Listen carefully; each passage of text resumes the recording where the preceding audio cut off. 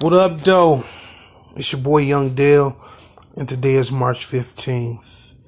And it is beautiful, I might say.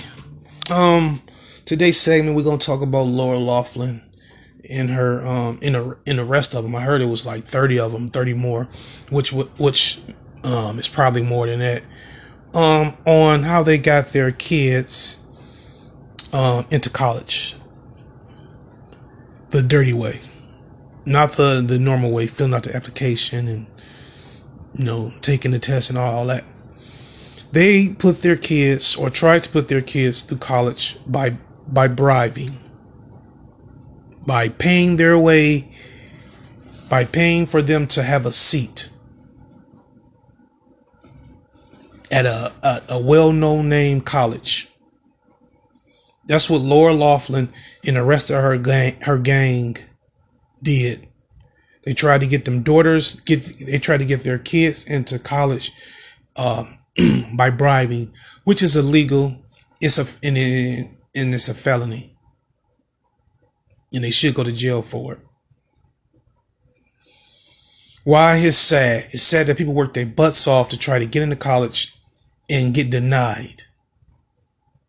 I mean, I done seen people, known people, work their butts off, put their blood, sweat, and tears into getting into a real good college and get denied. And then you have these people who have money, have resources. You have money and you have resources to where you can get your kid. You can get your kid the tools that they need to get into college on their own. But you didn't do that. You wanted to take the easy way. And that's sad. That's sad. And that's sad. That's sad to the people who worked their butt off and had dreams, and and got dreams of going to college. Filled out the application, did all that. Prayed every day and every night that they get into their school, only to get turned down. That's sad, and that's disgusting, and that's un-American. And they should be punished. I mean, punished to the fullest of the extent for their actions. When you think you're above everybody else, you should pay more than everybody else. That concludes my segment of today.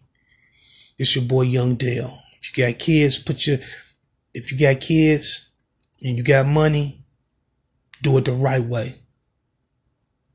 It's your boy Young Dale. I'm out. Peace.